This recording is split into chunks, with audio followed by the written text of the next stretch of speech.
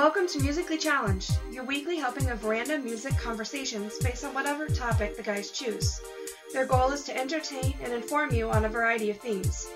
This podcast is an expression of their lifelong love and commitment to music. Simply stated, music is life. This show may include adult themes and language. Once again, welcome to Musically Challenged. Here are your hosts, Chad and Lou.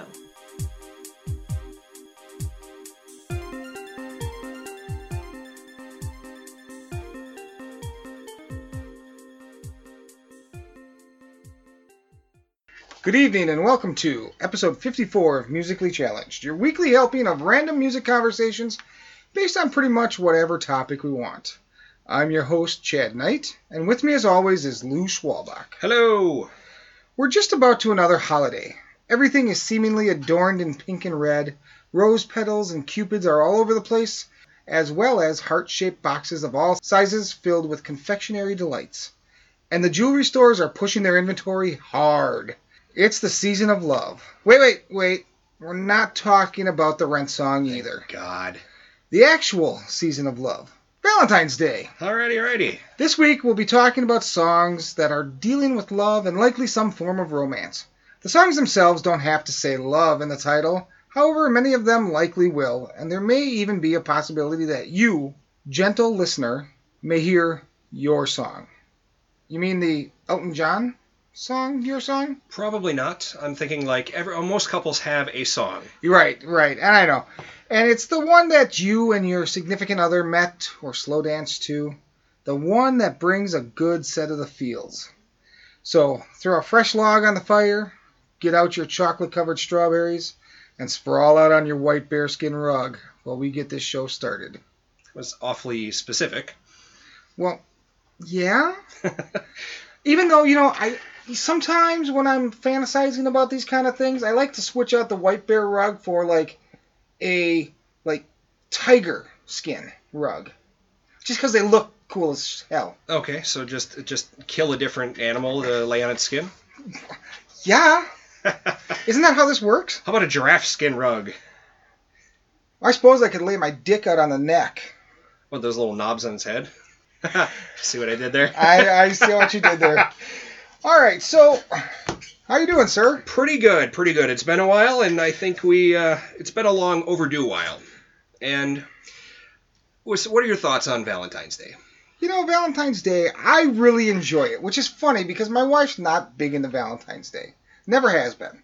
So I was absolutely shocked when this year she said, we should do something for Valentine's Day. I was like, yes! Because I am that classic romantic. Okay. And she is not. And that's usually it's the other way around. Yep. Traditionally, I should say. Correct. But I mean, where the woman does the love poetry, does the letters, and then the guy will be kind of like, oh, okay, that's cool, whatever. Hey, am I getting laid after the movie? Kind of, exactly. But, no, it's nice to see that it swaps up every now and then. Yeah, how about you? What do you and the wife do for Valentine's Day? Anything? We try not to go out to dinner because I don't... Everybody goes out to dinner? Exactly, and I don't feel like waiting in line for 2 hours to get into Olive Garden, for example. Right. And being as how... even in, Des Moines or when we lived out in Washington area, the waits are still there, even though there's more restaurants, there's more people. Right. Let's see, what is Valentine's Day on this year? It's a Wednesday. It's a Wednesday. Which actually works out for Nikki and I because she has class Wednesday nights. Oh, hell, you can so just we're not going out till Saturday night. Oh, there you go. So. Well, I'm guessing that she works, she teaches on Wednesdays, and then I think we're probably going to still be on mandatory overtime, so I'll probably be at work, so we'll probably end up doing something later in the week. Yeah, that's kind of our plan. So. Because we can go afterwards, it won't be busy, and then on the way home we can stop at Walgreens, and all this candy is half or more off. Right, that's true. So, and... I'm not cheap, I'm just thrifty. Or cheap. It's just... it depends on the situation, I suppose. Yeah, I guess. So it's actually kind of funny. It's cold as piss this week. Oh my God, and it went from being 30... 40? Almost It was 40? 44 one day last week. And then 2 days later... I think our high, I woke up this morning, it was 9 below with a wind chill of 32 below. Yeah, the high today was supposed to be 3. Yeah. I saw 4 on my car, but that's always off by a degree or two, so... Ooh, heat wave! Yeah, exactly. Now, Yeah. it's supposed to start warming up again, but God, today was cold. It was kind of brutal, actually. Yeah. Without the wind, it wouldn't have been bad. That's honestly how it is usually, though. Yes, true. But, I mean, it's like, when I left this morning to go to work, it was 2 below zero. That's not a big deal. Oh, fuck, I go outside and, barefoot to take the garbage out in 2 below zero. Right. But if the wind is going... When there was 25 below with wind chill this morning, that's what gets you. Yeah. All right, so what do you think? Should we just get into Liquored Up? Yeah, absolutely. And this week, I think you purchased, didn't you? I did. And now, if you remember back when we did, I believe it was the Weird Al episode. Yeah, because Scott was there. Yeah, we had a cider by Ace of California. And we did a pineapple cider, I believe. Mm-hmm. Oh, that was sweet and it was tasty. Yeah, it was. I really enjoyed it. So did Scott, because he took the rest of the six-pack home. I remember. But, so this time, I was thinking about, because we're doing a song about we're doing an episode about love songs, and I thought, what would be something that the girls would like? And, and I looked at, the Bartles and James and all that kind of, crappy bull stuff. And then I'm like... But for the record, girly drinks are somewhat tasty. They can be some of the most delicious drinks out there. And screw you if you give me a hard time for it. I'm still going to drink it because I'm still going to get loaded. Yeah, exactly. But so I thought, what's something that's kind of in between? It's not really a beer, but it's not really like a wine cooler either.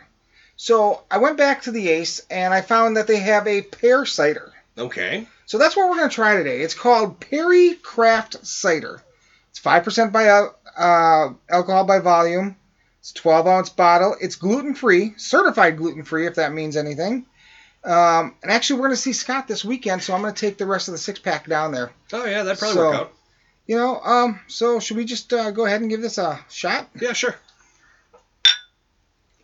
Oh, son of a bitch, that is sweet. Holy shit. Wow. That's like liquid Smarties. Yeah, pretty close. Wow, it's not bad. I'm not going to say it's bad at all. I was just not expecting it. Now, as a rule, I'm not a pear fan. I don't eat pears because they're of the texture. I don't like the consistency. Yeah, the flavor's okay most of the time, but... There is no flavor. Pears are one that, pear juice, I disagree. You put pear juice in with anything else to enhance the other thing, not the pears. I disagree. Pears have a definite flavor to them. Maybe not so much the green pears, but you get into your Basque pears and the different styles, the red pears and stuff like that. They do have a distinctive flavor. This, however, shows one of the green pears on the front. And I don't know. I don't dislike it. I liked the pineapple better. Yes, absolutely. Oh, wow. My teeth are curled. I don't think it's quite that bad, Ooh. but it is definitely not something I'm going to run out and get a second time. All right, so what do you say? I'm going to go with a bar. That'd be about where I'm going, Yeah. too. I mean, not bad. No, I would drink it again. It's probably really refreshing on a hot day. Yeah. But being as how it's a nut freezingly cold day. This is something I'll have my wife try one of these. She'll probably love it because it tastes like liquid Smarties. Yeah, probably. All right. It's that time of the week I dread. Why is that? Because it's time for trivia. I wouldn't be too dreading about it because you've actually got a decent record. I have an okay record, and I still want to put up I got that second question right last week on the comedy episode, which was harder than the first one you gave me, and you didn't give me credit for the second one. Because you told me at the beginning that we weren't going to do both of them. You said, let's just do one. I know, said, but you "For the did hell it of anyway. But you did it anyway. You asked me to. No. You just said you were going to do it because I didn't do the song. You're 13 and 10, though. Yeah, You got I them know. both right. And so we're going to go. This one hopefully should be pretty easy for you. According to Billboard.com, in a 3/2 of 2016 article, what song is listed as the #1 top love song of all time? And what year was this? 2016? The article was published online on Billboard.com Okay. March 2nd of 2016. What did they determine to be the #1 top love song of all time? Wow, I'm going to have to think about that. There's a few that run through my head right away, but I don't know. And we'll see if one of those runners is the winner or if it's the sausage that got dropped from the Brewers games. Do you see that? No. Yeah, what is it, Clements, I think? Yeah. I think they lost it's no longer going to be Clements Sausage sponsoring or something like that. Really? Yeah, a lot of things are breaking up, just like Wow. PayPal is no longer going to be for eBay. I did not hear that either. By, I think it's 2023 or something like that, they're going to be using some Netherlands service or whatever, but PayPal is no longer going to be the eBay thing. I read that on the news today. Interesting. So, totally non-love related. Apparently they're breaking up, but that's next week. That's next week's episode. So why don't you kick us off and let's get started on love songs. All right, so we're going to go ahead and start off with a song by the name of Just the Way You Are by Bruno Mars. Peter Gene Hernandez is better known by his stage name of Bruno Mars. And music was pretty much in his blood from the beginning. His folks met while performing at a show. Mom was a hula dancer and Dad was playing percussion. That sounds like a song by itself right there. Yeah, kind of. And he got the nickname from his dad because he resembled Bruno Sammartino as a kid. I figured you'd appreciate that little tidbit. Yeah, that's a little wrestling connection there. Mm-hmm. So Mom was not only a hula dancer, but she also sang, and Dad performed Little Richard music, and Bruno's uncle was an Elvis impersonator who encouraged little Bruno to perform on stage at the age of 3. Wow. Yeah, it's kind of, if you go into anything but music, you know, it just like he was kind of set up as to start, you know? I mean, can you imagine if he went to like, Mom, Dad, I don't want to sing anymore, I want to be a lawyer. Yeah. I mean, shit would go down. Quite possibly, yeah. So he moved to LA to pursue music and got signed to Motown Records in 2004 and did dick. He did nothing. It wasn't working, so he focused on writing and producing until finally breaking out as a solo artist on his debut album 2010's Doo-Wops and Hooligans, which has gone 5 platinum and spawned 6 singles, including this one, 2 of which hit number 1. Since then, he's remained busy releasing 2 more studio albums and performing at the Super Bowl multiple times. And we have Just the Way You Are. Now, why don't we, before we talk about the song, we'll just take a quick listen to it. How about that? When I see your face, there's not a thing that I would change, 'cause you're amazing, just the way you are. I was going to say, how about that, but no.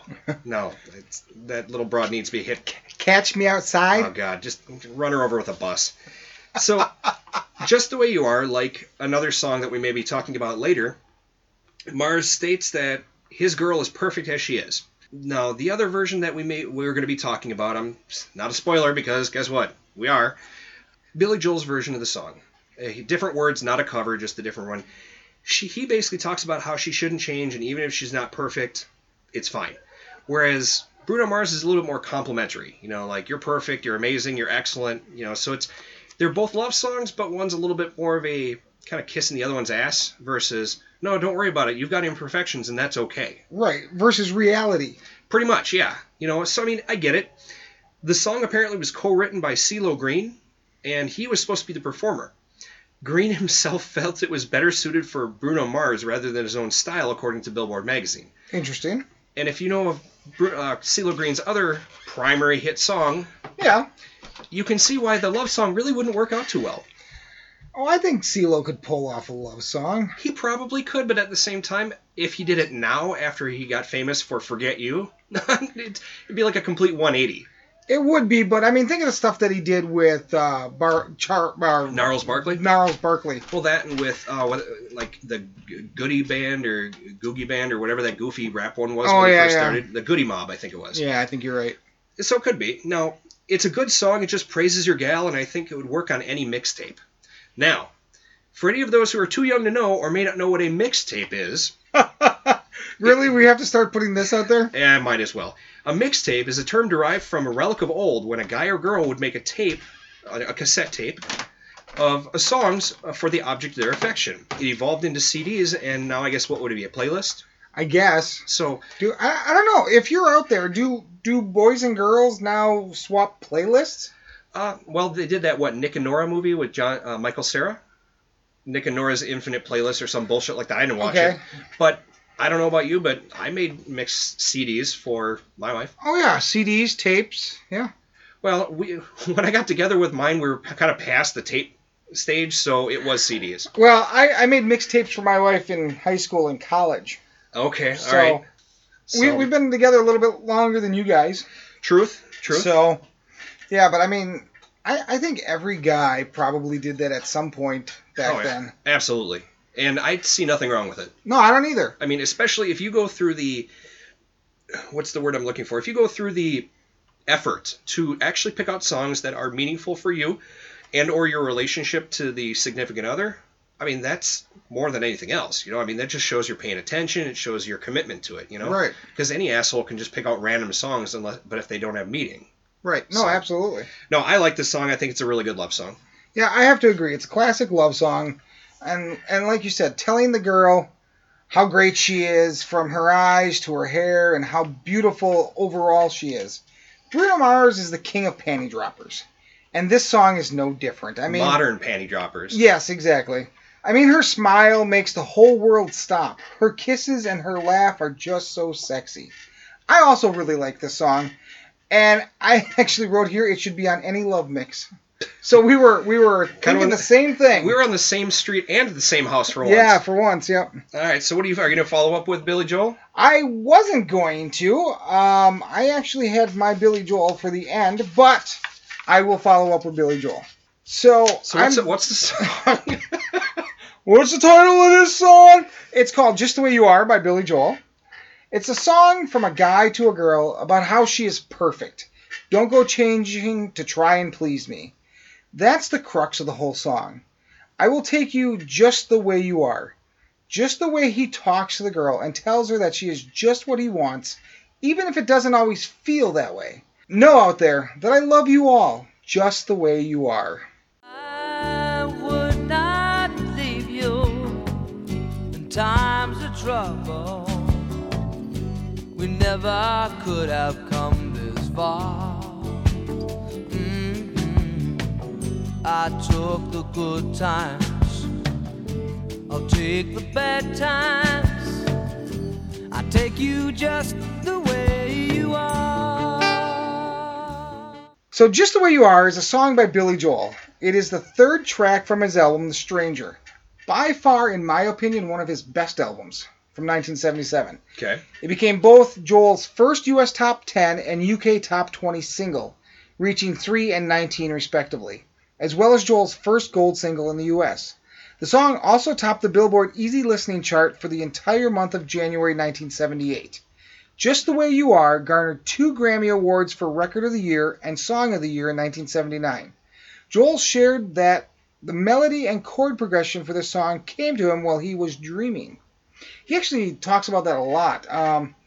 He actually has a whole album that was called something about dreaming. And supposedly every song on there came to him in a dream. Hey, wherever you get your inspiration from. Exactly.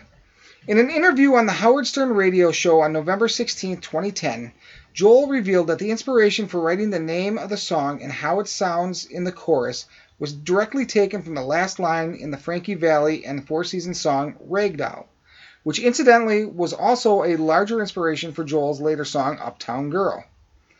The song, which Joel had written for his first wife, and also his business manager at the time, Elizabeth Weber, was not liked by either Joel or his band. And Joel had originally decided against making the track part of The Stranger. But at the request of both Linda Ronstadt and Phoebe Snow, both who were recording in the studio at the same time in the same building, he agreed to put the song on the final mix. However, the album's producer, Phil Ramone, later contradicted Joel's claim, stating in an interview that they could not afford to exclude the song because Joel did not have that much material to choose from for the album. After Joel and Weber split in 1982, Joel rarely performed the song live after 1986 until the 2000s. And Joel has publicly stated that he disliked playing the song live in the wake of his divorce from his first wife. He noted that during the performance of the song around the time of his first divorce, his drummer, Liberty DeVito, would jokingly parody the lyrics in the chorus as, "She got the house, she got the car." Nice. So, what are your thoughts on the song? Billy Joel has a talent for writing ballads as well as pop and rock songs. I mean, no one can deny that. This is a good slow mover. It just has love written all over it. It's a good love song that says, don't change because I like you how you are. You know, you may not be perfect, but... And it's a reality of every relationship. It is, because... I mean, as awesome as I am, I'm not perfect. Well, and the thing is, too, is any person who goes into a relationship expecting to change the other person, that's just not right. That's the death knell. Well, it really is. You know, so going into this saying, you're perfect, I don't want you to change, that's just the truth of the strength of the relationship right there. Right. So, good song. Yeah, I agree. So, what do you got up next, man? All right, next we're going to go with Wonderful Tonight by Eric Clapton. Eric Patrick Clapton, not too much of a, what is that, a Irish name would that be? I don't know. He's English, so it could be. Yeah, it could be. Well, they're neighbors, aren't they? Yeah, pretty much. Also known as the nickname Slowhand, is an English blues and rock guitarist and singer-songwriter and has been referred to as one of the most influential and important guitarists of all time. He got his first guitar, an acoustic Hoyer, German guitar, I guess, when he turned 13, but it was hard to play, so he gave up. Fair enough. Okay. A couple years later, he picked it back up and practiced all the time, recording himself playing blues chords until he got them perfect. And then he played with a few minor bands before getting into his first big-name band when he joined the Yardbirds in 1963. He played with them until he left in 65, citing frustration with the commercial approach versus the blues-inspired tracks that he wanted. You know, hey, if you don't like it, there's the door. Yeah, exactly. He joined with John Mayall and the Blues Speakers on and off until 1966 and was invited to join the supergroup Cream, and where he played with them until they broke up in 1968. He went through a couple other groups, Blind Faith, Delaney and Bonnie and Friends, before making the jump to his solo career. His own band started off as Eric Clapton and Friends, but went to the provisional Dell and the Dynamos, which was misread to be Derek and the Dominoes. Really? Yeah, so apparently because someone doesn't know how to read, we got Derek and the Dominoes, which was actually pretty cool. Yeah. It obviously stuck until he disbanded with the band in 1971 and went truly solo as Eric Clapton, and was nearly nothing but gold and platinum ever since. He's been collaborating and recording the whole time, his most recent studio album being 2016's I Still Do. He's released 23 studio albums and 22 with various bands throughout his active streak, and has multiple Grammy wins to his name, his biggest year being 1993, where he won 6 Grammy Awards, Song of the Year, Record of the Year, Male Pop Vocal Performance for Tears of Heaven, Album of the Year, and Best Rock Vocal Performance for Unplugged, and then Best Rock Song for Layla. Personally, I hate the Unplugged version of Layla. Drives me nuts. I like the rock version. I prefer the rock version. I actually enjoy both of them, but I do prefer the rock version over the Unplugged version. It's kind of like listening to the Eagles Unplugged. I like the Eagles plugged in. I just don't like the Eagles for the most part. Yeah, fair enough. So, why don't we go ahead and see if you are truly wonderful tonight. And then she asked me, do I look alright? And I say yes, you look wonderful tonight.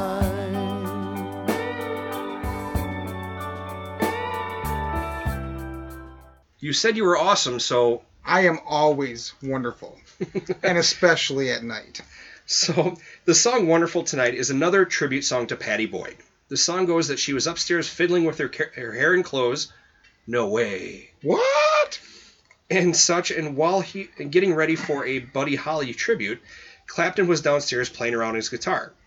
Pattie Boyd recalled that when she went downstairs, she was expecting to basically get berated and bitched at for it, and instead he said, hey, come here, listen to this, and he played her the song. Nice. The whole thing was written in the time that she was upstairs, which either means she took for fucking ever, Yes. or that he's a good and fast songwriter. Yes. I'll be honest, I think it's a little bit more of the former versus the latter. Probably a mixture of both. But it is a love ballad in its purest, and it's written and performed by one of the masters of the art. There's really not a whole lot to say about it. It's just a great song. This one could be considered a panty dropper, as you say. So I absolutely love Eric Clapton, whether it's with Cream or his solo work. And he forms this song as him and his girl, I guess Pattie Boyd, going out. From getting ready to arriving to going home. The room stops when they walk in. Not because of him, but because of her beauty. And he loves her because she doesn't even think twice about taking care of him when he's drunk and unable to drive. Which, if you know anything about Eric Clapton, has happened once or twice. Yeah, probably. He tells her how wonderful she is. I do like the song. It's a strong Clapton issue, and I can't say anything bad about it. Another good mixtape caliber song. Absolutely. I think I've actually used that song on a mixtape. I made so many mixtapes back in the And day. she doesn't have them anymore?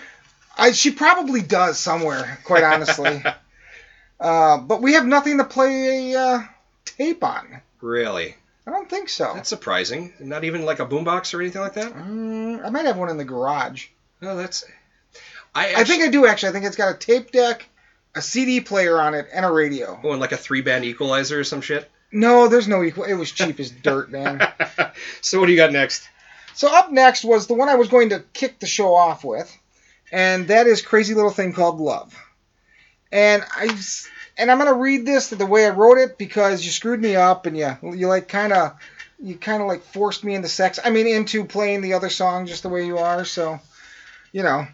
So I said I was going to start the podcast the way I used to start every night singing karaoke with Queen's Crazy Little Thing Called Love.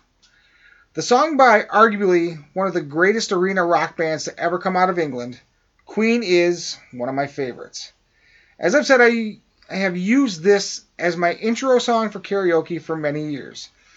It's also been pretty good. It's also had a pretty good life in movies. Breaking the Rules, 1992. Son-in-Law, 1993. Mr. Wrong in 1996. Failure to Launch and The Breakup in 2006. And Crazy Stupid Love in 2011. Let's see if you can handle the crazy little thing called love.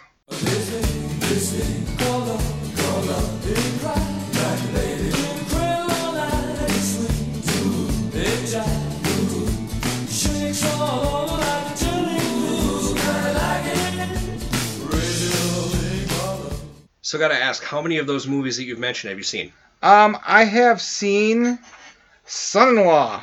Okay. The Breakup, I believe that was the Vince Vaughn and Jennifer Aniston one? I think so, and I have not seen that. I may have seen Failure to Launch. I'm not... You just watched it for Terry Bradshaw's butt. Failure to Launch? Yeah.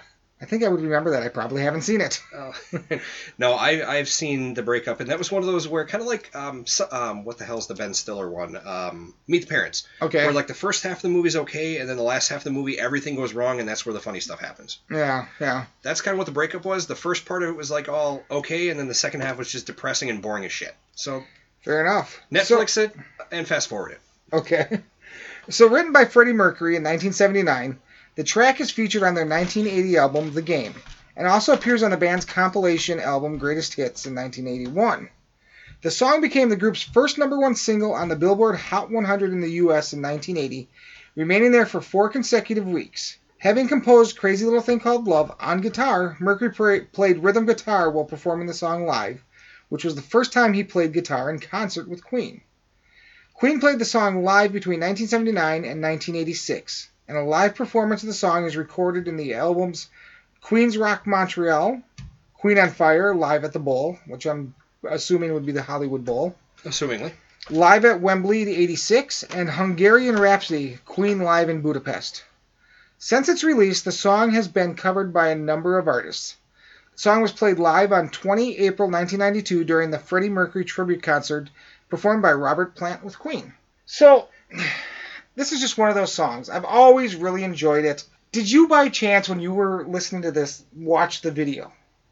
I don't think so, because I actually already own this song, so I didn't have to watch the video. Okay, the video is hilarious. If you ever want to see really cheesy 80s video, it's like Freddie Mercury in black leather pants with the stark white knee pads on, Oh, God. white t-shirt, and like a biker cap. It is hilarious. And I'm sure at the time it was like the height of, British look or whatever. Yeah, possibly. But it's just hilarious. I'm sorry, whenever I think of Queen in videos, my first thought always snaps to the I Want to Break Free video when he's in drag, Yeah. but he doesn't shave the mustache. Him and Caesar Romero. Oh, yeah, yep. But anyway, so it's one of these songs. I love this song. It's a nice little thing. It's not really a love song. It's more of a lust song because he's kind of like I never thought I'd be in love, but then here you are kind of thing. But to me, it plays more as a lust song than a love song. I don't know. What are your thoughts on it? No, I've always really liked Queen. This is one of my favorites that isn't really one of their rock songs, because Queen's really known for their arena rock. Yeah, absolutely. This is more of a Stray Cats swing style song, and it just works. I mean, he's got a perfect voice for it. I didn't know that he actually played on it, because anytime you ever see Freddie Mercury, he's either in front of a piano or he's just singing and prancing. Right. Prancing? Yes, prancing. Yeah, he's been known to prance. Or parading on stage. How about that? Whatever. No, I think you're good with prancing. No, it's a good song. I enjoy it. I'm not sure if it would fit on a mixtape for me, but it's still an entertaining song. Yeah, I don't know if this would go on like a mixtape for my wife, because I don't know. I just don't think it would fit. But No, and I think why don't we do that for the rest of these? We'll just determine if we yes or no for a mixtape. okay, so I'm gonna say no. I wouldn't think so either. Okay. All right. So what do you got next, man? Next, I'm going to go with one that I know that you weren't a fan of the first time, so let's see if your opinion has changed. And that was Come What May by Ewan McGregor and Nicole Kidman from the Baz Luhrmann film Moulin Rouge. Now, Moulin Rouge I'm just going to talk about the movie because we know what the actors have done. I mean, she was awesome in Days of Thunder, and he was Obi-Wan friggin' Kenobi. Right. So, bottom line. The Moulin Rouge was a musical dramedy released in 2001. The film was directed and co-written by Baz Luhrmann. What? Dramedy? Yeah, drama comedy. That's a thing. Absolutely. Okay. You can ask anybody. Okay.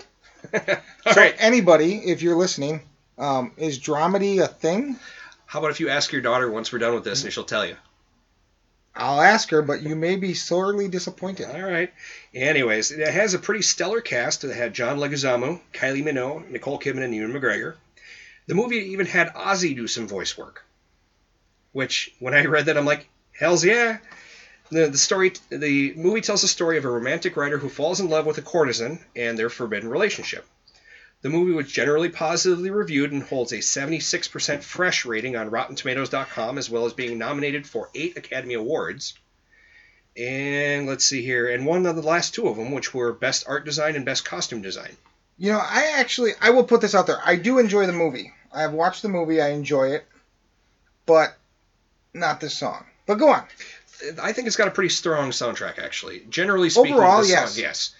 Now, this song is a repeat for me, because I did it way back on episode 7 when we were talking about duets. Whoop, whoop, Yeah. whoop, whoop. So, I don't know what that was about. That but- was a repeat. That was the repeat warning. The repeat warning, okay. All right. Yeah. So, for those of you who want to hear about the first time and see how much I changed, go ahead and go back to listen to episode 7 a year ago, I guess, or something. Yeah, something like that. Close to, anyway. Right. So, and it's known as the romantic theme. It has Nicole Kidman's courtesan Satine singing to and with Ewan McGregor's character writer Christian about their true love for each other. Let's go ahead and see what may come.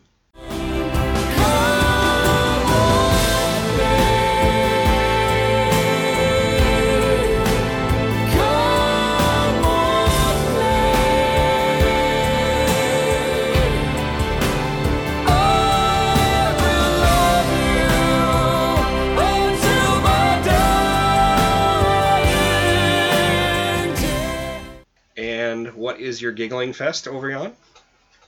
I didn't know how to lead into that one, so... Because just the way you said it, you're like, what may come? And it was the look, wasn't it? Yeah.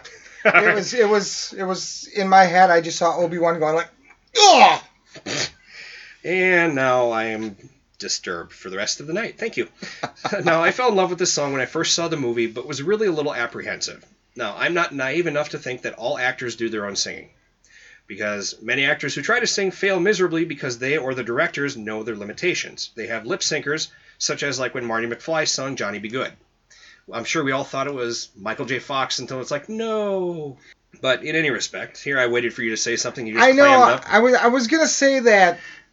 I guess maybe when I first saw the movie, I thought it might have been him, but Well, yeah, that's what I meant. Like back in the 80s when we first watched it, I'm like, holy shit, he can sing. And then Yeah. you get a little older, it's like, oh. you can tell he's lip syncing. Oh, yeah. Now, not saying that he can't, but whoever they chose did a good job. Yeah. Now, I could go on a huge tangent about that because we all know celebrities that can't sing for shit, but maybe that'll be a different episode. I digress. I was thrilled to learn that both of the actors did their own singing, and I personally think they sound well together. They play off each other rather well, they harmonize well, and it's just a good love song, I think. You know, no matter what happens, we're going to stick together to the end, and between their chemistry on there and on the track, I think it just works. This is a mixtape song for me. Okay. So, from the movie/stage show Moulin Rouge, this version sung by Ewan McGregor and Nicole Kidman is okay. Definitely a love song, but nothing that makes me weak in the knees. Ewan McGregor has a better voice than I would have given him credit for, and Nicole Kidman has a decent voice as well. This is just not one of those songs that really get me in the heartstrings, you know? Solid song, just really not my thing. All right. Not mixtape for me. All right. But Okay. Well, hey, you know. But like I said, I really enjoy the movie, and most of the soundtrack is amazing. So don't let my bad opinion of this one song keep you away from that soundtrack or from the movie, because It's absolutely worth it. In fact, they even did two. I think they did a volume 1 and 2 of the soundtrack maybe. that had songs that, of course, they didn't release on the first one, so they had to just get more money and put the second one out. Right. I mean, hell, they did that with Wedding Singer. Did the same thing too. They Yep. left certain songs off. They put a second one on. I'm like, fuckers. And you're like, here's my money. Pretty much, yeah, exactly. So, what do you got for your next one? All right, so up next, I'm going way back, man, to Baby Love by the Supremes. Now, this is a song about a girl who's infatuated with a boy. In ways, this could be considered both a love song, for her love for him, and a song of longing. She is trying to convince him to stay. Either way, it's a very 1960s girl group type song. I really enjoyed the song. Will you be my baby love? Will you? Will you? No. Baby love, my baby love, I need you, oh, I need you. But all you do is treat me bad, break my heart and leave me sad. Beginning with Baby Love, the Supremes became the first Motown act to have more than one American #1 single, and by the end of the decade would have more #1 singles than any other Motown act or American pop music group, with 12. A record they continue to hold. It was nominated for the 1965 Grammy Award for Best Rhythm and Blues Recording, losing to Nancy Wilson's How Glad I Am. It is considered one of the most popular songs of the late 20th century. Baby Love was ranked number 324 on the Rolling Stones list of the 500 greatest songs of all time. The most successful American performers of the 1960s, the Supremes for a time rivaled even the Beatles in terms of red-hot commercial appeal, reeling off 5 #1 singles in a row at one point. Critical revisionism has tended to undervalue the Supremes' accomplishments, categorizing their work as more lightweight than the best soul stars, or even the best Motown stars, and viewing them as a tool for Berry Gordy's crossover aspirations. There is no question that there was about as much pop as soul in the Supremes' hits, that even some of their biggest hits could sound formulaic, and they were probably the black performers who were most successful at infiltrating the taste and television of Middle America. This shouldn't diminish either their extraordinary achievements or their fine music, the best of which renders the pop versus soul question moot with its excellence. So the rotating members included Florence Ballard, 1959 to 1967, Diana Ross from 1959 to 1970, Mary Wilson, 1959 to 1977, the only member to last the entire run of the group, Cindy Birdsong, 1967 to 1972, and then 1973 to 1976, and many others who didn't have legs in the group. I really like this song. They hired paraplegics? No, smartass. Meaning they would only be there for a year or something like that. So Yeah, no real tenure. right, no tenure.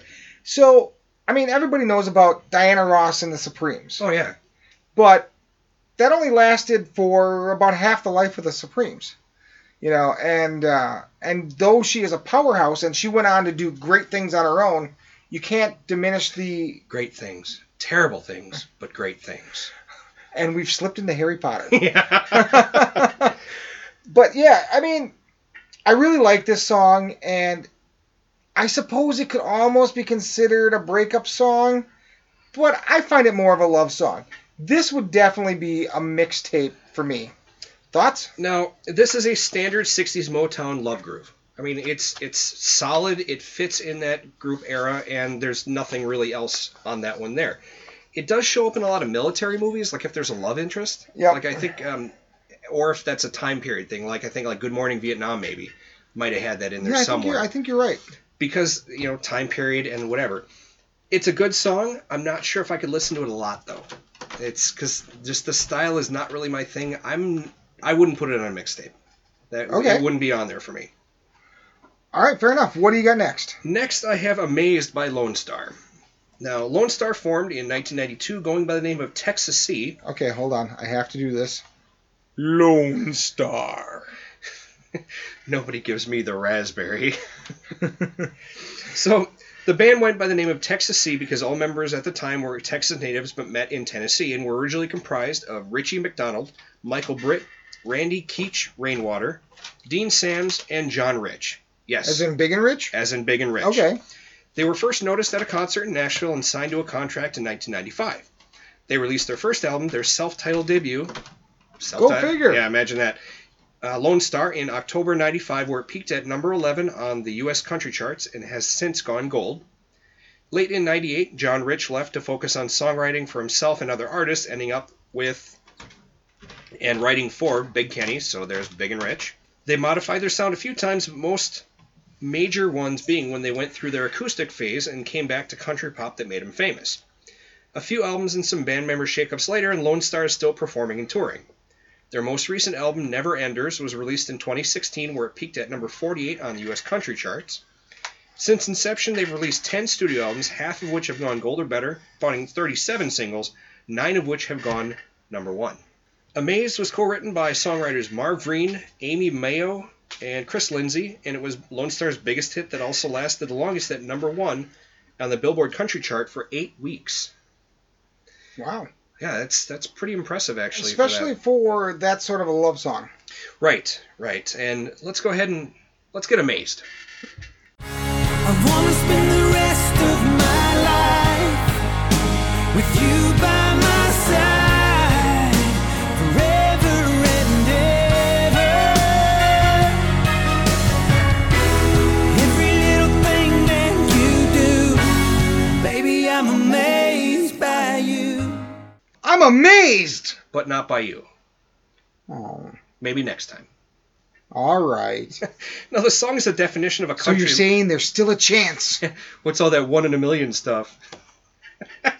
No, this is really a definition of a country love song. The singer talks about how much he cares for his significant other and everything about her, remarking how he's so in love with her and it just keeps getting better every day.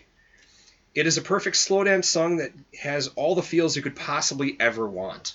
I mean, if this song doesn't touch you and make you think about the one you love, then you, my friend, are a cold-hearted son of a bitch and you have my pity.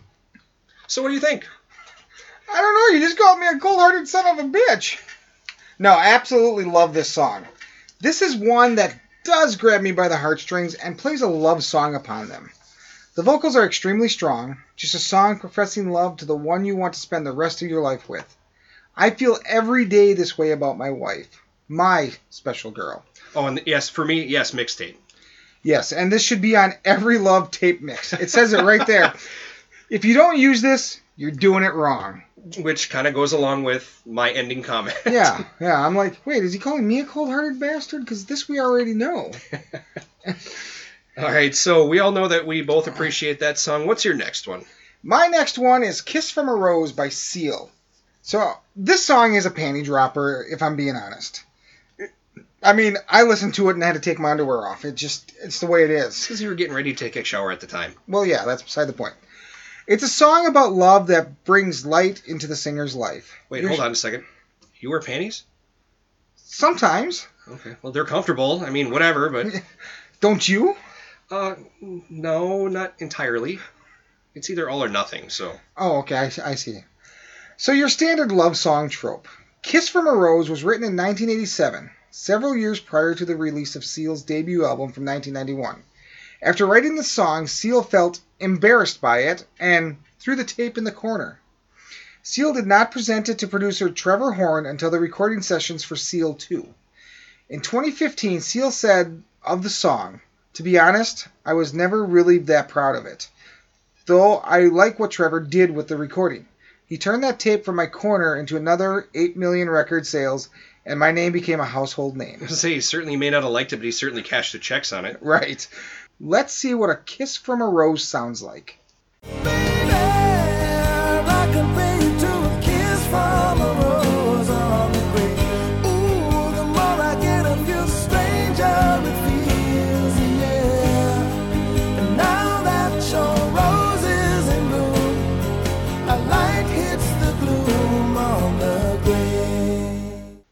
So Henry Olusegun Adeola Samuel, known professionally as Seal, thank you, is an English singer and songwriter. He has sold more than 20 million records worldwide and is known for his international hits, including Kiss from a Rose, which appeared on the soundtrack to the 1995 film Batman Forever. He was a coach on The Voice Australia in 2012 and 2013, and returned to Australia to work as a coach in 2017. Seal has won multiple awards throughout his career, including 3 Brit Awards. He won Best British Male in 1992, as well as 4 Grammy Awards and an MTV Music Video Award. As a songwriter, he received the British Academy Ivor Novello Award for Best Song Musically and Lyrically in consecutive years for Killer 1990 and Crazy 1991. I really enjoy this song. There's the connection to the Batman, because that's where I heard it first. Mm-hmm. I had never heard of a guy named Seal before that. No. You know, and it's just one of those songs that it's beautiful in the way it's presented. The guy has a great voice. The substance of the song is exactly what you're looking for in a love song. However, to be honest, not a mixtape song for me. I'm going to get that out of the way with agreeing with you on that one. It's not really a mixtape song for me either. I love Seal's voice. I mean, he's got a butter voice. He really does. Yep.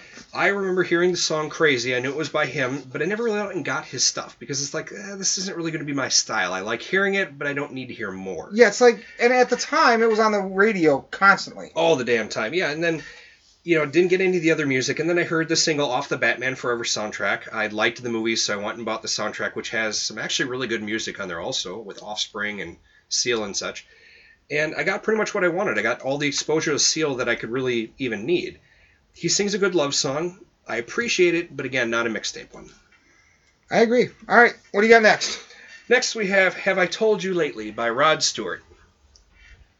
Sir Roderick David Stewart, because he's been knighted by the OBE or as OBE, what order of... Yeah, or it's just it's basically a musical knighting. Yeah. It's the order of something entertainers or something. British entertainers or maybe something that's like what that. it is. Write in if you know, because we're too lazy to look it up. Yeah, I have a cell phone, but I ain't using it. Right. Now, he's an English singer and songwriter. He and his family were huge into association football, a.k.a. soccer. Okay. His dad played on an amateur team and wanted Rod to be on the team as well. He tried but wasn't accepted. He mentioned in his autobiography, well, a musician's life's a lot easier and I can get drunk and make music. I can't do that and play football, so I plumped for music. There's only two things I can play well. Or there's only 2 things I can do, actually. Play football and sing. Oh, we were way off. Or I was way off on what OBE is. I looked it up. Like Order of British Excellence or something? It's the most excellent order of the British Empire. Ah. It is a British order of chivalry, rewarding contributions to the arts and sciences, work with charitable and welfare organizations, and public service outside the civil service. So there you go. All right, so getting back to Sir Rod Stewart. Yes. He worked a ton of odd jobs before joining the R&B group The Dimensions in 1963 on harmonica and backing vocals. The Dimensions got a full-time singer, tensions arose, and Stewart walked. Shortly afterwards, he was in a musical revue called Steam Packet. He did that about as well as the name would imply, and he left that in 1966. 67 is where things started to come together when he joined the Jeff Beck Group and got in the public eye. It was the next year that he was signed to a solo contract, releasing his first album, 1969's An Old Raincoat Won't Ever Let You Down, where it peaked at number 31. You imagine going into the record shop being like, hey, can I get a copy of The Old Raincoat That Won't Let You Down? Well, A, he's British. Oh, yeah. So maybe it's different. Because it's always fucking raining there? And B, it's 1969. Fair enough. Now, the album peaked at number 31 in Australia and number 139 on the U.S. charts. Stewart continued recording and releasing and finally hit number 1 in the US, Australia, Canada, and the UK with his third album, 1971's Every Picture Tells a Story, which has gone platinum. He continued to write, record, and tour and release, putting out albums as recently as 2015's Another Country. Since inception, he's released 30 studio albums that have spawned 146 singles. Wow. All of his albums but his first 2 and a middle one, called The Lost Album, have gone at least gold somewhere in the world. Now, Have I Told You Lately is a romantic ballad. Now, let's just go ahead and hear about what he told us lately, and then we'll talk about it. Have I told you lately that I love you? Have I told you there's no one else above you? You fill my heart with gladness, take away all my sadness. It's a romantic ballad that was written by Van Morrison for his 1989 album Avalon Sunset. You know, that fucker pops up everywhere. Van Morrison. Him and Otis Redding, remember? Yeah. So his version peaked at number 12 on the U.S. Billboard Adult Contemporary chart, while Rod Stewart's version, he did a studio and a live one, were number 33 and number 1, respectively, on that same chart. How much would that suck? My cover version just, destroyed the original. That happens more often than you'd think. It does, but it still can't feel great by the original Especially when you're on at the same time. Exactly. So, Morrison's version was voted number 6 on the top 10 first dance wedding songs list, where they pulled 1,300 UK DJs, and I can totally see that. The song has Stewart singing about how his lady is the one and only, and everything is made better. Eases sadness, it fills his heart with gladness. For example, it's a solid love ballad that I think is a great song for your guy or gal, and I absolutely believe this song deserves to be on a playlist. Fair enough. So this is a great song about someone doing what each of us in a solid relationship should not only do, but we should do often. We should want to do it. And that's tell your significant other that you love them. If you don't, then you should start doing that now. Go ahead. We'll wait. Did you do it? Liar. If not, pause the podcast right now and go do it. And call your mother while you're at it. Yeah, tell her you love her too. This song, again, deserves a place on the Love Mixtape. Absolutely. Agree with you on that 100%. All right. So what do you got next for us? All right, so up next I have Crazy by Patsy Cline. So we just talked about a Seal song called Crazy, and now we're actually talking about a song called Crazy. Well, we actually talked about A Kiss from a Rose. You brought up Crazy. Well, so did you too, though. Well, I did, yeah. So let's go on with Patsy Cline's version of Crazy. So that's a special kind of crazy. You know, I absolutely love this song. Patsy Cline had a voice that makes me melt. Her control of her powerful voice not only is amazing, it's harmonious perfection. The song itself is about a woman who assumes that her man will leave her when he gets bored, but she's crazy in love with him. This is an early country music love song. Remember that most country songs of that era were about what you would lose. It goes with the old joke, Lou. Do you know what you get when you play a country song backwards? What is it? Like your wife comes back, your dog comes back? Well, you get your truck back, you get your dog back, you get your wife back. So let's see how crazy this really is. Crazy, I'm crazy for feeling so lonely. On a level to me and batshit? So Crazy is a ballad composed by Willie Nelson.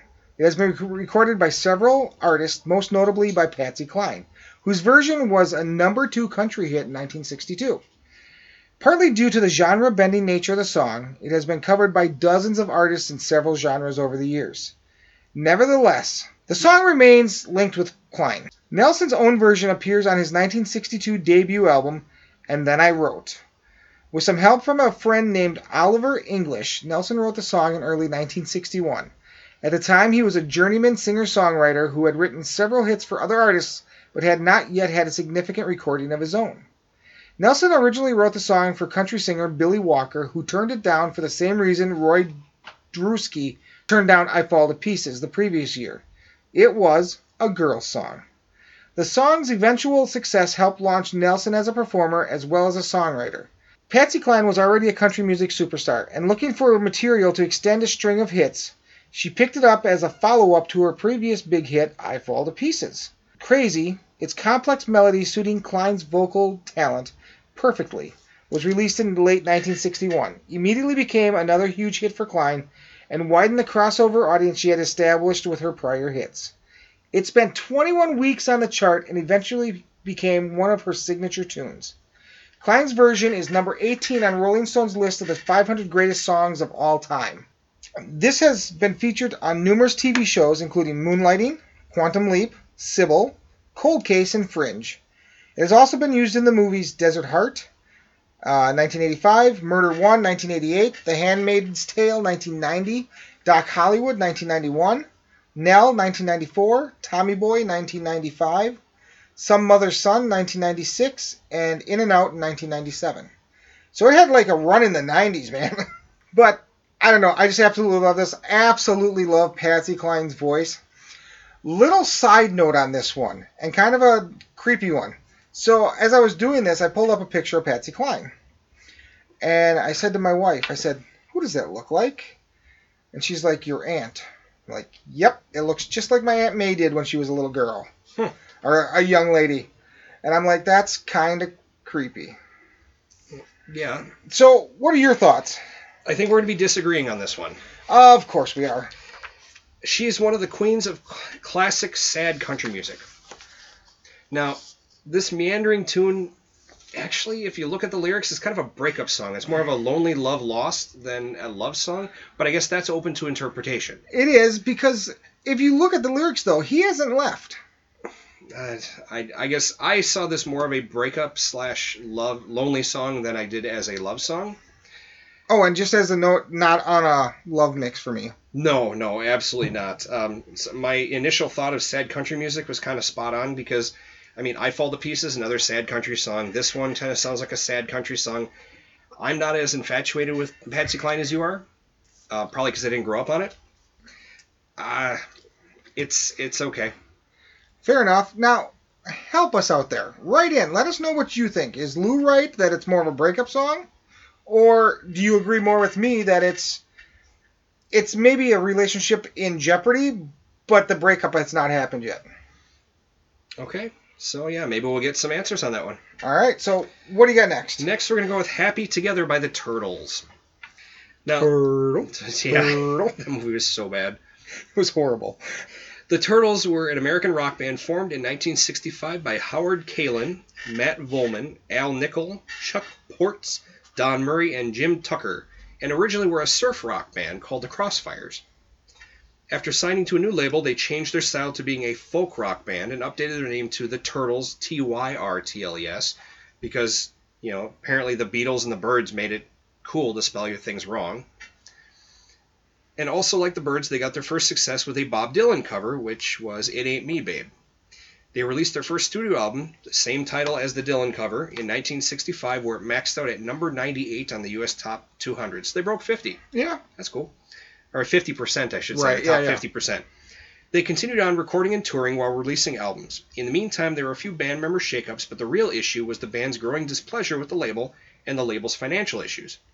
The Turtles ended their run together, so not so happy together, in 1970.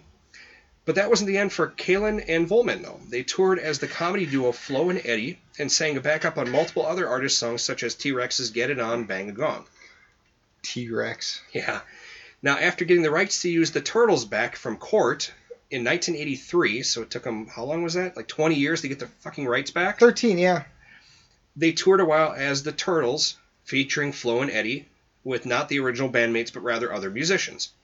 They still continue to tour and perform on and off through 2015. Now, during their career, the Turtles released 8 studio albums, which spawned 25 singles. Even with all they've done, they've truly only been known as with one song, and that was Happy Together. Let's go ahead and see if you and I are happy together.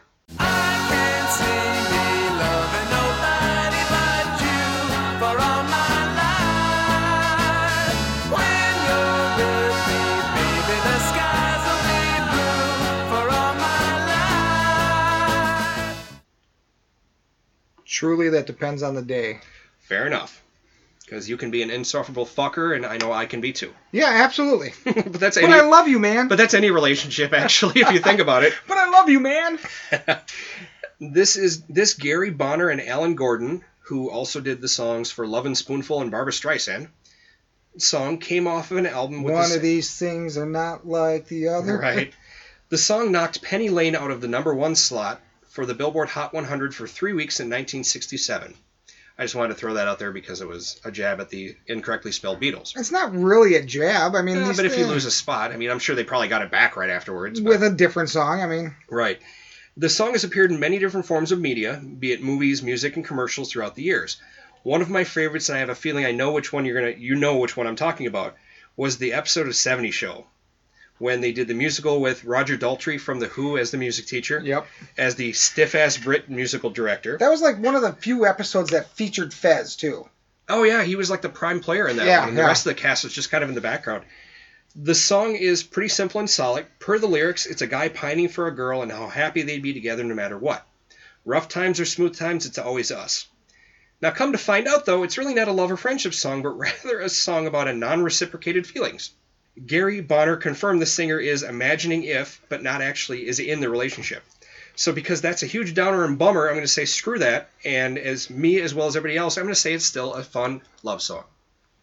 So it's romantic love or friendly like love. Either way, it's a relationship.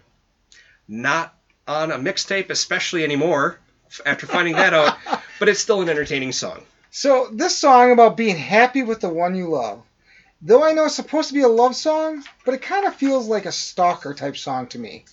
He keeps saying that this is the way it should be, and that he can't see himself loving anyone but you. I don't know. I think perhaps this is one of those scary songs like others we've covered in the past, like The Police and the song Every Breath You Take. Just my 2 cents, not a mixtape. You know, what's actually kind of funny about this one, too, is I just remember listening to this, and you got this song, and then all of a sudden, how is the weather? What the hell, dude? Did you run out of rhyming things? Seriously, and I guess per the trying to make small talk, that's why they threw that in there. But I'm just like, hi, we're happy together. How's the weather? It's like Han Solo at the Death Star saying, no, we're fine. How are you? Yeah. All right, what do you got next? All right, so up next, I got a song you're absolutely going to love. So, it's called I'm Gonna Be, the 500 Mile song by the Proclaimers. A song about devotion and dedication. He would walk 1,000 miles in total to be with the love of his life. Everything he does, he wants to do with that person. Now, he never uses a pronoun to distinguish if it's a girl or a boy. It's probably his brother. Would you walk 500 miles to be with me?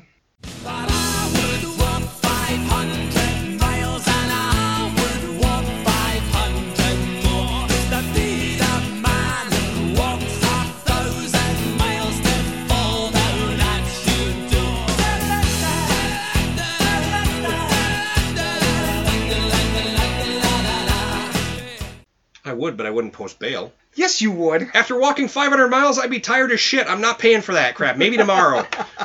You would post bail. No, you probably wouldn't post bail because Scott and I'd be sitting in jail and you'd be like, you fuckers didn't invite me. Yeah, that would probably irritate me too.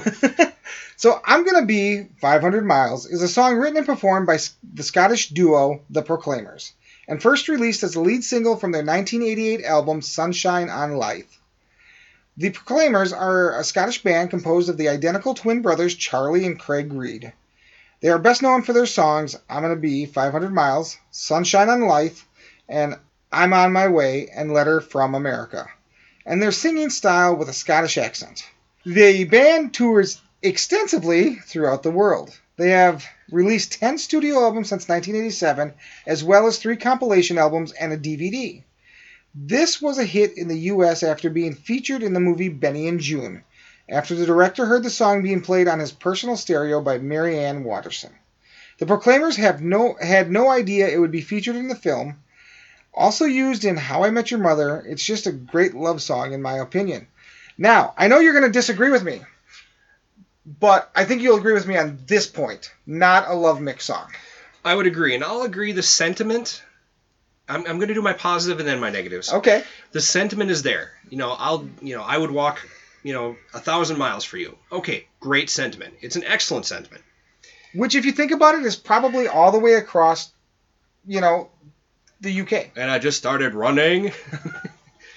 So, yeah, exactly. Now, this was one of my earworms way back in the earworm episode, whichever one that was, and it wasn't in a good way. Oh, sorry, got to do this. Whoop, whoop, Yeah.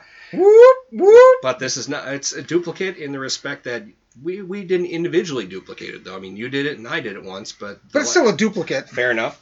Now, I can't stand this song or these myopic motherfuckers who infected the airwaves with this song.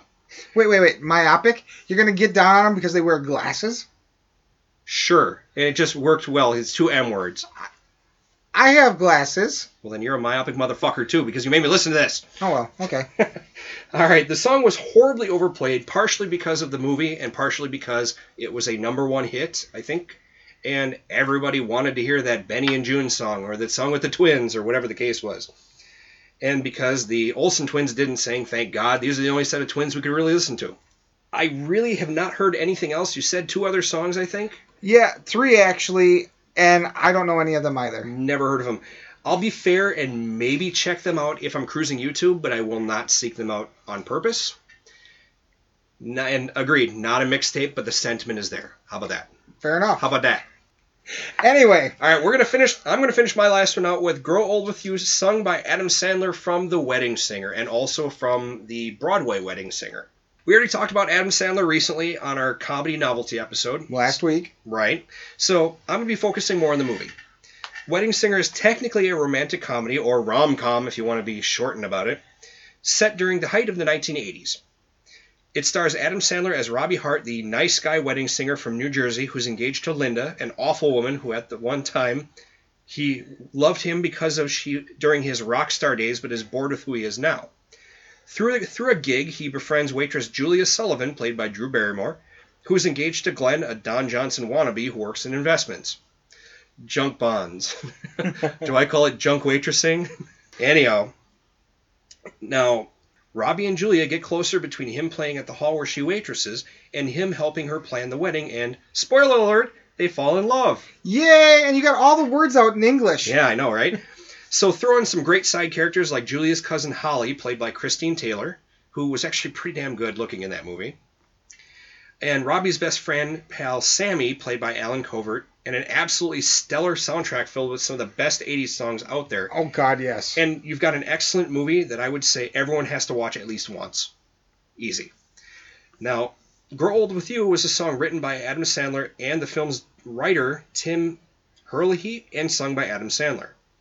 It is inspired by one of the lines in the movie where Julia mentions that the one she loves is someone she can envision herself growing old with. Let's take a quick listen. Build you a fire if the furnace breaks. Oh, it could be so nice growing old with you. Now, it's a softly sung acoustic song where Robbie speaks of the romantic things that he wants to do for Julia in their life together. It's completely sappy, but it perfectly conveys the feels to the one you love in a short, just under 2 minutes. Oh, the feels. Right. It's just under 2 minutes, but there is a setup by a guest star. And if you haven't seen it, you'll probably appreciate the guest star. Oh, you're not going to ruin it? No, I'm not. Come on, what year did The Wedding Singer come out in? I don't know. You got your phone handy, look it up. There might be like 6 people, like maybe Ariel. On the planet? Yeah, like maybe Ariel hasn't seen it. Well, that's true. Anyways, no, it should be noted that they did make a Broadway version of The Wedding Singer with Stephen Lynch as Robbie. He nailed it, dude. Seriously. The soundtrack for the Broadway is amazing. They add a couple extra songs in there. 1998, by the way. Really? Okay, if you're not going to ruin it, I won't ruin it, but... All right. Now, if you want to give me a hard time by sending a message in saying that I'm an idiot for not ruining it, fine, whatever. I'll delete those. But, No, you won't. I'll print them and put them up on the wall. This person thought I was an asshole, but he wrote in. So, his version of the song has just as much heart as Adam Sandler does, but in my opinion, I think Stephen Lynch actually sung it a little better than Adam Sandler did. Well, I think Stephen Lynch just sings better than Adam Sandler. Well, exactly, so you'd be agreeing with this one. Yes. Now, this one is absolutely mixtape.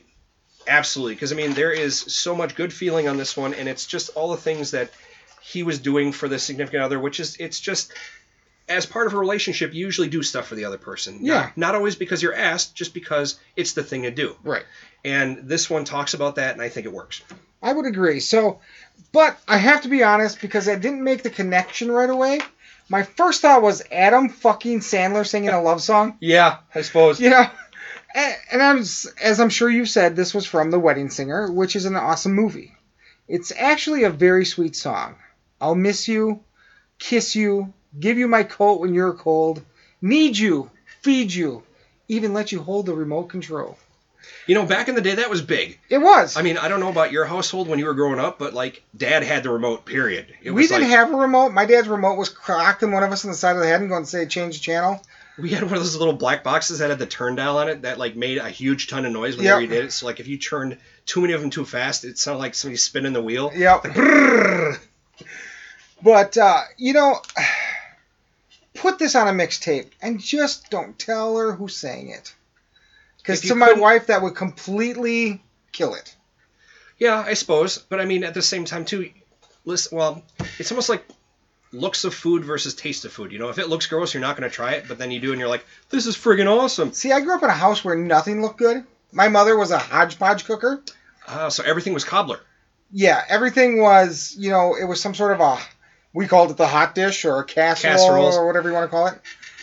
Everything was You know done what that though? way. For the record, some of those mixed cobblers or casseroles or whatever were fucking delicious. Oh, And absolutely. the worst part is because it was just random, could never recreate it perfectly the same Right, way. absolutely. It's like, son of a bitch, what's the recipe for this? A little bit of this, a little bit of that. God damn it! Guess I'm But not that's- making that ever. That's how my mother cooked, I think that's how a lot of our moms cooked. My mom did the same thing. My dad did the same thing. Just throw random stuff in a pot. I've been guilty of it. Oh yeah, not starting with a recipe and then doctoring it and calling it Oh, a day. yeah. All right, so what do you got for your last one? All right, so we're going to end this. Now, I want you to remember, I wasn't going to end on this song. I know I noted. Okay. So, She Loves You by the Beatles. I mean, come on. This is the epitome of a love song. I mean, she loves you, yeah. The song about a girl who is in love with a guy, but she has a fear that he doesn't love her in return. There isn't much context to this song, and we should probably just listen to it. She loves you, yeah, yeah, yeah. She loves you, yeah, yeah, yeah. With a love like that, you know you should be glad. So She Loves You is a song written by John Lennon and Paul McCartney and recorded by English rock group The Beatles for release as a single in 1963. The single set and surpassed several records in the United Kingdom charts and set a record in the United States as one of the 5 Beatles songs that held the top 5 positions in the charts simultaneously on 4 April 1964. It is their best-selling single and best-selling single of the 1960s in the United Kingdom. In November 2004, Rolling Stones ranked She Loves You number 64 on their list of 500 greatest songs of all time. In August 2009, at the end of its Beatles weekend, BBC Radio 2 announced that She Loves You was the Beatles' all-time best-selling single in the UK based on information compiled by the official charts company. Don't you just love the name of stuff in the UK? It's just like to the point. This is what we do. Exactly. There's no specials. There's no department that was made for you with a flimsy little name. It's just like, hi, I'm the wiper. Yeah, exactly. So Lennon and McCartney started composing She Loves You on 26 June 1963 after a concert at the Majestic Ballroom in Newcastle upon Tyne during their tour with Roy Orbison and Jerry and the Pacemakers. They began writing the song on the tour bus and continued later that night at the hotel in Newcastle, eventually completing it the following day at McCartney's family home in Forthlin Road, Liverpool. In 2000, McCartney said the initial idea for the song began with Bobby Rydell's hit Forget Him, with its call and response pattern, and that, as often happens, you think of one song when you write another. I planned an answering song where a couple of us would sing She Loves You and the other ones would answer Yeah, yeah. We decided that was a crummy idea, but at least we then had the idea of a song called She Loves You. So we sat in the hotel bedroom for a few hours and wrote it, John and I, sitting on twin beds with guitars. Like many early Beatles songs, the title of She Loves You was framed around the use of personal pronouns. But unusually for a love song, the lyrics were not about the narrator's love for someone else. Instead, the narrator functioned as the helpful go-between for estranged lovers. So, They're meddling kids. yeah, exactly. I absolutely love this song. I mean, it's early Beatles, which is not my forte of the Beatles. I prefer the stuff like Sgt. Pepper's and beyond. This is off what? This isn't off Revolver. No, this would have been off of, I don't even know, one of the early ones. Maybe it was actually off of She Loves You. I mean, they had a lot of, they also did a lot of singles that never ended up on albums. Oh yeah, that's a lot of the '60s stuff was like that. Yeah, so, I mean, I absolutely love it. I am actually honestly interested. Well, first I'll say this is definitely a mixtape for me, but I'm interested honestly in what you think of this song. I'm going to tell you exactly what I wrote first, and that was shocking that you'd find a Beatles love song. there was a lot to choose from. Well, I would have picked a different one, but that's just me. It's a quick-moving song. It's a short song by the Fab Four. It almost sounds surf rock a little bit. Kind of the style. Yeah, kinda. But that was kind of the style of the era. It's a good song. I wouldn't really put it on one of my mixtapes because that's not really my style of music. Mm-hmm. But it's a decent song. Okay. And it's one of their more well-known ones. I Yeah. think it probably was on the Beatles Ones album, I think. Yeah. So, I mean, it's worth listening to. Fair enough. All right, man. So we've come to the end of the music. Let's talk trivia. Trivia. All right, so let's ask the question one more time, and that's according to the Billboard.com in an article written March 2nd of 2016. What song is listed as the #1 top love song of all time? The one that I keep coming back to is "I Will Always Love You" by Whitney Houston. You would be wrong. So I'm going to give you a hint. Well, this might not be a hint too much. We did it on our duets episode. Oh, Jesus. Like I said, might not be much of a hint, but it's 1 in 13s because I already talked about one and it's not that one. So you got a sporting chance. I don't know. I'll take the loss. It is Endless Love by Lionel Richie and Diana Ross. Okay, I can see that. And I can buy that because that is a pretty damn good song. Absolutely. All right, so let's do announcements, man. Okay, listen up, everybody. Turn up your volumes. Announcement. All right, go to town. So, if you want to send us in a letter now about this episode or any of the other episodes we've done, you can do that in a few different ways. First of all, you can email us at musicchallengepodcast@gmail.com or at eclecticmediaproject@gmail.com. Or you can find us on social media at POI Network on Facebook or at Musically Challenged on Facebook. Either way, drop us a line, we'll get back to you. And now there is another way for them to reach us, isn't there, Lou? There is, and that would be the Twitter. The Tweeter. And we all know that that's what it's all about because, hell, our president won't shut up on it. But on that note, no, if you want to get in touch with us, we are on Twitter, and that's at MCPodcast17. If you want to send us a playlist, is 14 songs, 14 different artists, please, and be prepared to provide us with the music if we need it. If you want to have a theme, great, but it won't get any bonus points. If you want to give us some love, give us some hate, just give us some constructive criticism, or just tell us how much we're awesome, by all means. Or answer our recent poll out there. So I'm working on a special type of episode right now, and I've got a post out on Facebook and a post out on Twitter. And what I'm asking everybody for is their favorite band and why. And we'll incorporate that into the episode, and we will choose the song from that band. So it's still us choosing the music, sort of. I think it'll be a neat little concept episode when we get around to it. I've got about six artists already that have been thrown out there, so... And people aren't following directions, so we gotta... Yeah, people are not... Well, I want the band and why you like them. And I can tell you already it's going to be very wide and varied, the type of music we're seeing already. I took a little bit of a gander at that, and yes, there's stuff across the board. So it'll be fun, though. But with that, I want to say thank you for listening, and we'll talk to you next week.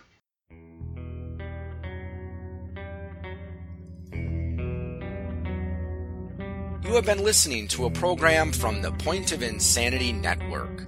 Visit us at poigamestudio.podbean.com for more shows. Follow us on Facebook and follow us on Twitter at POI Game Studio.